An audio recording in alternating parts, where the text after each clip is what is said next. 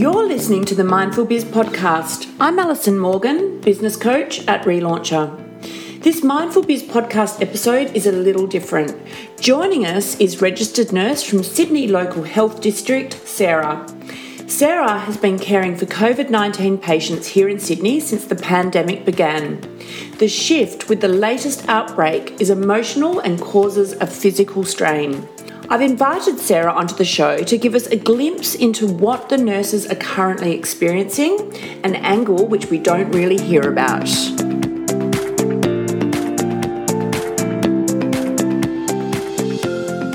Hi Sarah, thank you for joining us here today. How are you? I'm exhausted.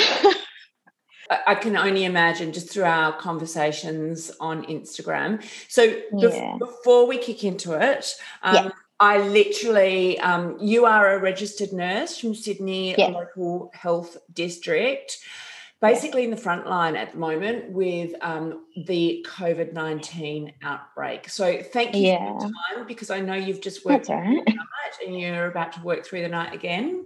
Yes, go and have a nap before work. Oh my gosh. So how about we start off with you introducing yourself and we'll go from there.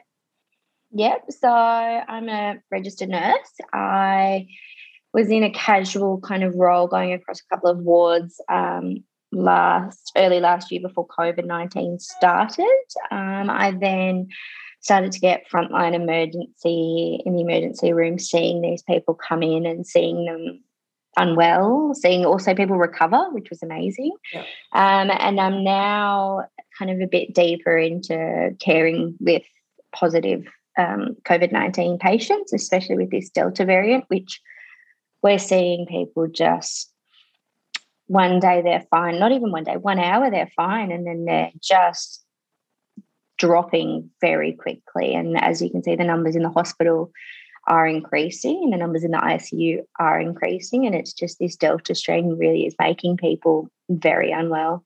Yeah. How are you feeling? Like, are you exhausted and stressed, or how are you coping? Yeah, so I'm exhausted. My colleagues are exhausted. We are working overtime. Most shifts I can be working 16 hours. We're running out of staff because of all these lockdowns. Like, I have just come out of 2 weeks in isolation because a worker came to work unwell, unfortunately made a bad decision and had to put a lot of staff in isolation so that we didn't spread it to other people, to our families at home, to other patients who are unwell. We're exhausted now. Because I saw that you were coming out.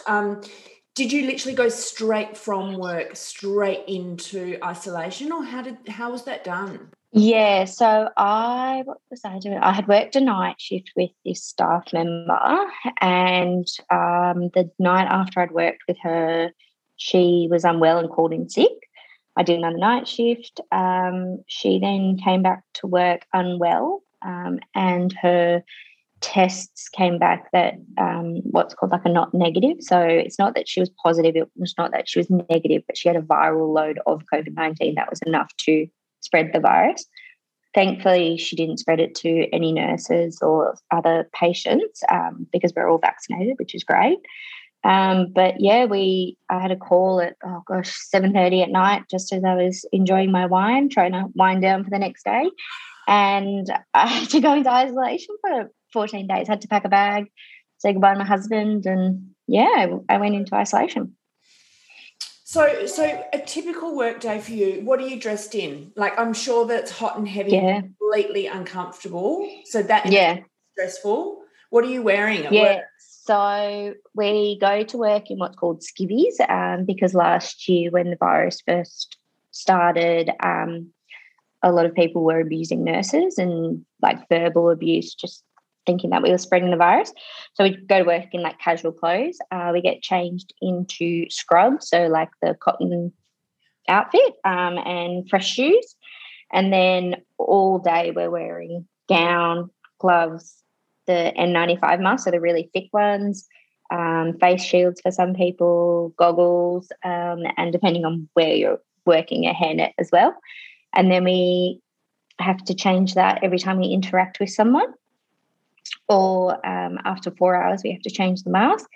And then I come home, get changed out of that, come home and I have a shower straight away. Yeah. I mean, that alone with nothing else, that is stressful and exhausting.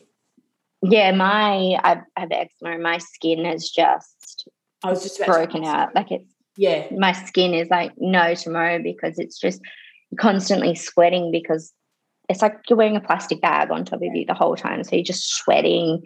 You're wearing gloves, so your hands are just sweating within the gloves, or you're just constantly washing hands and using hand sanitizer. So that skin is breaking down. You're wearing a mask that you can hardly breathe in. And once you've been sweating, like there's some days where you're sweating so much it's just pouring down your face and you're still wearing the goggles and the mask, and you get home and you're dehydrated like no tomorrow because we don't really have a lot of time to eat and drink on the shift. How long are your shifts? So, yeah. I know they're long and then they want you to do overtime. Yeah. Staffed. Yeah. Yes. So normal shift is between 8 and 12 hours, but recently a lot of us, like the last 3 months, a lot of us have been doing 16-hour shifts. And I've done some days where I've done 4 16-hour shifts in a row and then only had 1 or 2 days off and then back into it again. It's exhausting, and it really is getting to the point. And like we were saying about this March, that everyone was out there and exposing so many people, it broke me. It broke me to see that there was these people who just didn't believe the virus was real, didn't believe that masks and the separate, like the 1.5 meters helped. And I'm just waiting to see what's going to happen because we are seeing that it takes about 2 to 5 days for this virus to infect people. So, I mean, that's only going to be a couple more days and we'll start to see what has happened from this March. What's your role? Like, what are you actually doing on a day? Like, what is your role in the hospital? Yeah, so we are seeing like a ward. So we're seeing these people coming in from either the community or health hotels. We're making sure their obs are okay, sending them for chest x-rays if need be, bloods. I mean, the ICU nurses, I take my hat off to them. I did a stint there, but it's heartbreaking. They're watching these people who are on ventilators 24/7. They're making sure that they're getting enough oxygen, that their body's perfusing, so the blood's pumping through. And then it's getting to points where these ventilators, so literally air being pumped in and out of your lungs, is not enough for these people and they're dying. I don't think people realise how serious this disease is and how much it's affecting people who have like respiratory issues or even no underlying issues, and they're just being unable to breathe 1 minute, or their heart rate's up in the 180s where it's normal 60 to 80 beats, or their blood pressure's just dropping so they're unable to actually stay conscious. So it's with this variant is that the situation can change very, very quickly. Very, very quickly. We're seeing people become infected and they're fine and they're well, to almost like an hour later they're being like, I'm not feeling great, to almost an hour later them being either unconscious or needing to go to the ICU. So some people get to the point where the oxygen, the ventilator is not enough, and then they move on to this. It's called ECMO. Is that how you say it? Yeah, ECMO. Yeah. So just it is. Like that. So the ventilator pumps air into your lungs, and we can change how much carbon dioxide is coming in and out. ECMO is like the step up. And we don't have a lot of ECMOs in Australia. We don't really use them as much because it is kind of like a last resort. So we do have a few, yes, but we don't have as many ventilators as we have. So we can't put everyone onto ECMO. And ECMO really is the last resort, which is devastating when you see it. Mm. And like on a normal time, you may see, like 2 years ago, we may have seen one person on ECMO every 6 months, maybe, whereas we're seeing it used more and more often at the moment. Yeah. And people, I think I feel people are forgetting this, that people are still getting unwell. Like, it's winter. So people are still having asthma attacks. People are still getting the flu and becoming unwell from the flu, which we typically see and which is what we plan for. But now on top of that, we have this virus that is just pulling everything from everyone, and respiratory, and it's spreading so quickly. So where we would have like a respiratory ICU ward, we're having to create COVID wards away from that, because obviously it infects people very quickly. So, I mean, look, you know, a lot of people say that they wait for the numbers to come through each day, you know, the 11 o'clock, which literally just hit ding as we jumped on then. How do you feel when these numbers come through? Because they're big and they're not going down. No. We're not seeing any form of end in sight. So how do you feel? I think that we're definitely feeling it, and the number that is scaring us is the infectious in the community. Because they could have been in the community for 5 days when they were infectious, and it's that exponential infection rate that they may go out and infect 5 people, but then those 5 people go and infect another 5 people, and it's just spreading so quickly, which is what we can see across what this started in Bondi and it's now in Southwest Sydney. Like, we can see how it's spread, but those numbers are not coming down. The infection rates aren't. The infectious people in the community aren't coming down. And after, like I was saying, after that protest, I really do feel it's unfortunately going to jump, because there were so many people in such a small area without masks, without social distancing, yelling, like all of these things that are spreading the virus, and they've just then taken it home to their family. Or I saw someone saying, we're doing this for our children, and I was like, but if you are now infectious and you're taking this home to your child, this is affecting young people. Like, we're seeing 20-year-old fit. I saw this one guy who was a marathon runner. Sorry, where did you go? That's all right. Yep. So, he was a marathon runner. Like, he would be doing 20 Ks on the weekend. Like, he just ran. And I saw him one day, and the next day he was on a ventilator. Like, a young, fit 20, no past medical history, nothing that he would ever expect this to happen. And he has a machine breathing for him now. Like, it's heartbreaking. It's heartbreaking to hear people dying. It's heartbreaking to see the aged care facility. Like, I can't go visit my grandparents in an aged care facility, and they're getting old, and like they just are unable to go out. They're having cabin fever because no one can come in. They're short-staffed, so they're not getting the proper care that they need.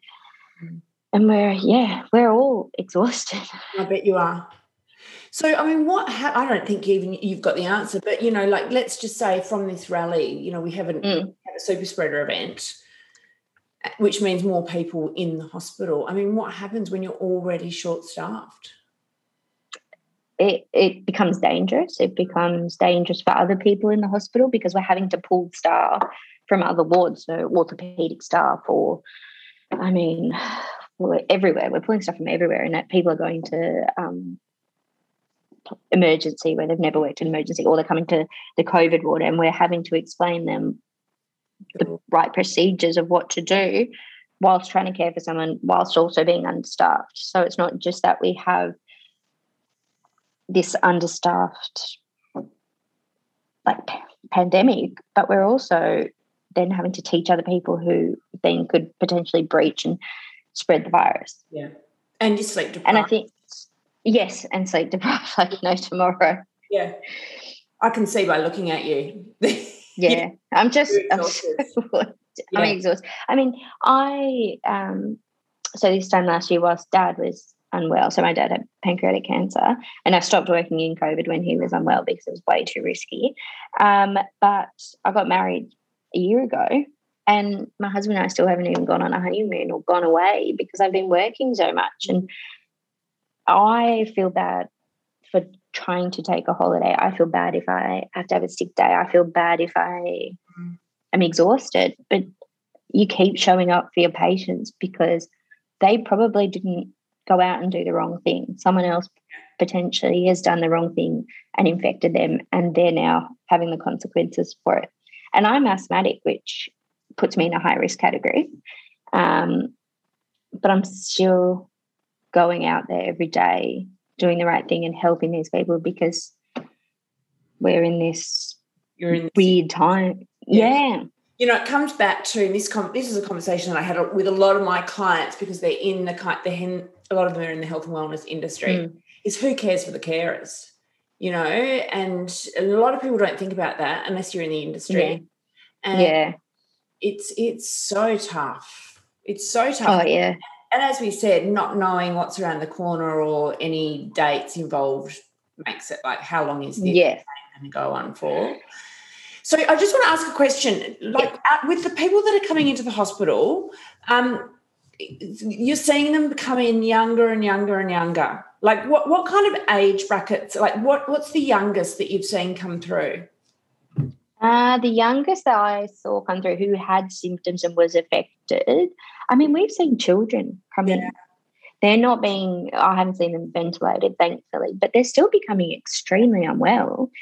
And with this Delta strain, we're finding people are fainting and having a lot of gastrointestinal issues, so a lot of diarrhea and vomiting, which people are like, oh, I didn't know that was a symptom. And that's what we're seeing. And these people are fighting this virus of the Delta strain COVID-19. They've got the symptoms of the vomiting and diarrhea, and they're needing to be hospitalised for it. But it's not just the vomiting and diarrhea that we're having to treat. It's this underlying virus that it's a wait, kind of, you have to wait and see and kind of assist the body where needed. But it's that they don't just have the virus, or they don't just have diarrhea. It's the combination of the symptoms that they're having on top of the virus that they're fighting, which is making it really tough to see. And it's having, then if a kid comes in and a family member has to come in and care for them, because we can't care for a child as well, and obviously it's quite traumatic for children. But we're seeing people in their teens, like early 18, 19s, coming in unwell, and these are like fit young men. Like, I would never expect to see them in this situation, and they're just crumbling. Yeah.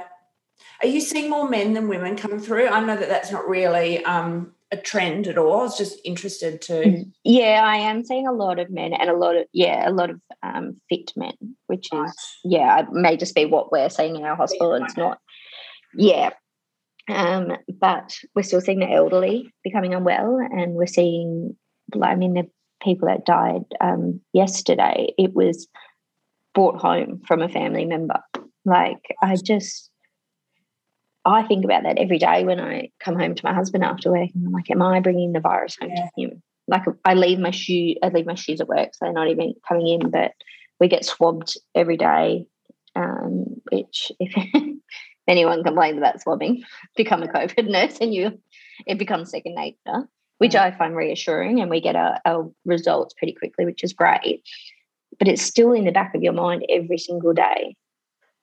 Am I bringing this home to my husband? Am I bringing this home to my family? Yeah. And thankfully, I only live with my husband, who, again, is fit and healthy, but even he could come to it. But I know people who have 4 kids at home, and they're worried about that, or they're caring for their mother or father, and it keeps me awake at night thinking about it. It does. All right. So, look, beyond what we already know, in terms of, we need to be wearing masks, keeping the distance, all that kind of thing. Is there anything that you feel like perhaps the message hasn't come across strongly enough through the media? Yeah, I think getting tested, like, I personally feel even if you leave your house, you should be getting tested at least once a week. Like, the testing is what's picking it up. And we see people who don't have symptoms at all, don't even know they're infected. And as we're seeing, it comes home and spreads it to the family. And, like, I don't think they're pushing enough. I met someone earlier this year, and she'd never been tested. I was like, what do you mean you've never been tested? We've been in a pandemic for over a year now. She's just like, I never felt I needed to. And I was like, even if you just have a sniffle, not even a sniffle, like gastrointestinal issues, you would never have known that. And I had a friend go, I've had a bit of diarrhea and I'm not feeling a bit faint. And I was like, they're symptoms of COVID. You need to go and get tested. Yeah. I don't just think to. I only found that out like 2 weeks ago, the diarrhea. I had no idea. Yeah. And so like that's what we're seeing. People have no idea and they're not getting tested because they think it's something else. So I've eaten something that was bad or whatever it may be. But I definitely do think we need to test more, increase testing numbers. And it's just also like mental health, like making sure you're checking in on everyone else, because we've seen a lot of people's mental health decline recently, especially with this Delta strain. Just having that, it's that no end in sight. And yeah, it's just keep thinking that you're doing it for someone else. Like even like these people that were protesting, it's like we're trying to get freedom for our children or our family or whatever it may be. But it's like this virus. Yeah. It's the virus is affecting so many people, and not old people anymore, young people. If you're protesting for your kids, you could actually just bring it home and infect your kids and make them unwell. Yeah. And not every hospital is set up to care for people. Just the major hospitals are. Some of the minor hospitals have wards, but as soon as people start to deteriorate, they're having to be transferred. But also we're still having people come in unwell. We're still having women have babies. We're still having people have car accidents, heart attacks, strokes. So we still have that normal issues of the hospital. But now on top of this, we're having a virus that we're having to close wards and open up into COVID wards. We're having to create positive and negative pressure rooms so that the virus is staying in the room if people are infected. And yeah. Is there a bed shortage at all at the moment?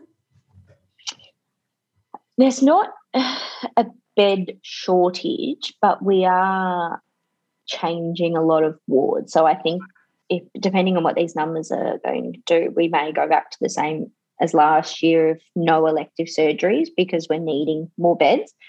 I mean, the ICU, there's only so much we can move around an ICU to make it COVID safe and have room for people who are having the strokes and the heart attacks or major accidents. We're changing respiratory wards, which is difficult in winter when people are still having respiratory issues and COPD and all the common ones, into COVID wards because they've got the specialised rooms, but we're still needing that ward somewhere else. So it's a lot of, I really feel for the hospital, the major hospitals having to work all of this out, because it must be a nightmare trying to work out what's going to be the safest option to have all these COVID people, COVID positive patients in a safe space for everyone, but then also having to have these wards and like having vulnerable people away from COVID, so there's potentially no chance of a crossover. So there's a lot of it's a puzzle that I feel working out every day, trying to work out where we're going to put patients and coming in and how they come in. Like I unfortunately ended up in a hospital last week after having an asthma attack, which is just an unfortunate fact of being an asthmatic and in winter. And because I was in isolation, had to go into the COVID ward. And I was thankfully negative, but seeing kind of what is going on in there and seeing how the staff are they're run off their feet. And like almost as soon as they got me settled and breathing, which was great, like 3 positive patients came in and I had to run off and tend to them. And thankfully I am a nurse, so I knew kind of what to do for myself and understand what was going on. But if you have no idea what's going on and you're just becoming more and more unwell, in and out of consciousness, and just being in this room where these people are completely covered, it would be terrifying. Oh my gosh. Is it frantic? Or is everyone like they obviously know how to deal in a crisis, but like what's the vibe from the nursing staff and the doctors? It's kind of like, it's not frantic. We know what's going on and we can see kind of now that we've had the Delta strain around for long enough, we can kind of predict how patients are going to go. Not everyone goes how they're going to go.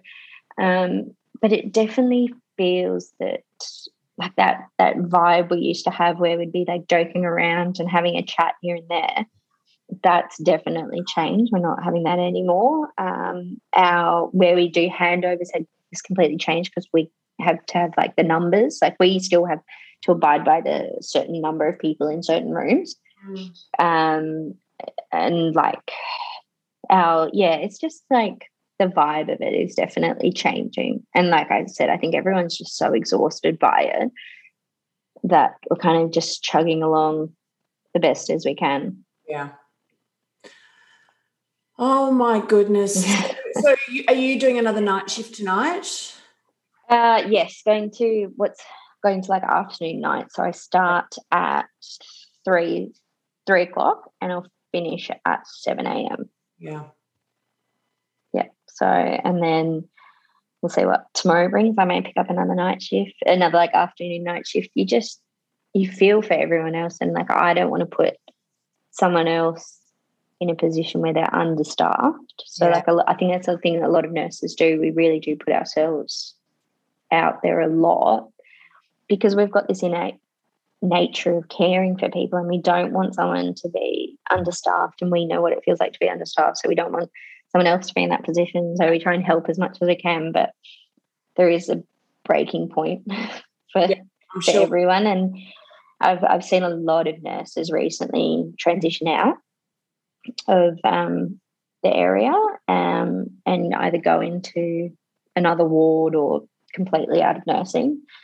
And I'm almost at a point that I'm either going to have to take a break for a couple of months and focus on my business, or I think it will just become a point where I won't be able to do it anymore because it's not what I imagined this year to be or last year to be. Well, no one signed up to it.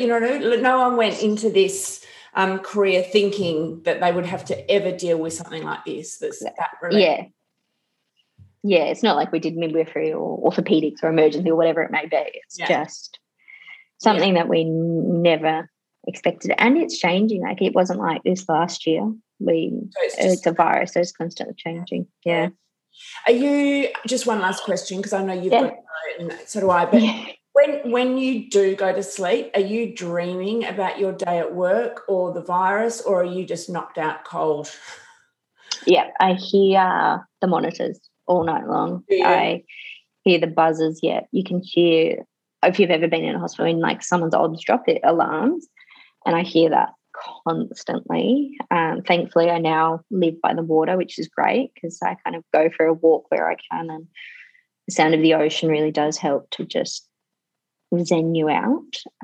But yeah, I dream about it all the time and thinking about it all the time, and because you're kind of working in the area, I get calls all the time from family and friends. Just, I was exposed to this, or I've got this symptom, or I've got X, Y, and Z.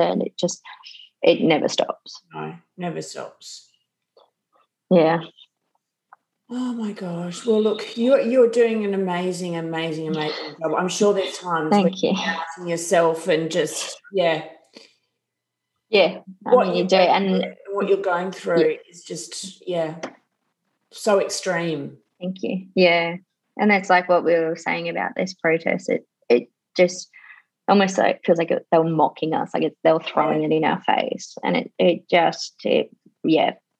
broke me. I can't talk for anyone else, but I know it broke me. I mean, they just didn't know what they were doing. You've just got to. There's just no words. No. Yeah. I agree. Yeah.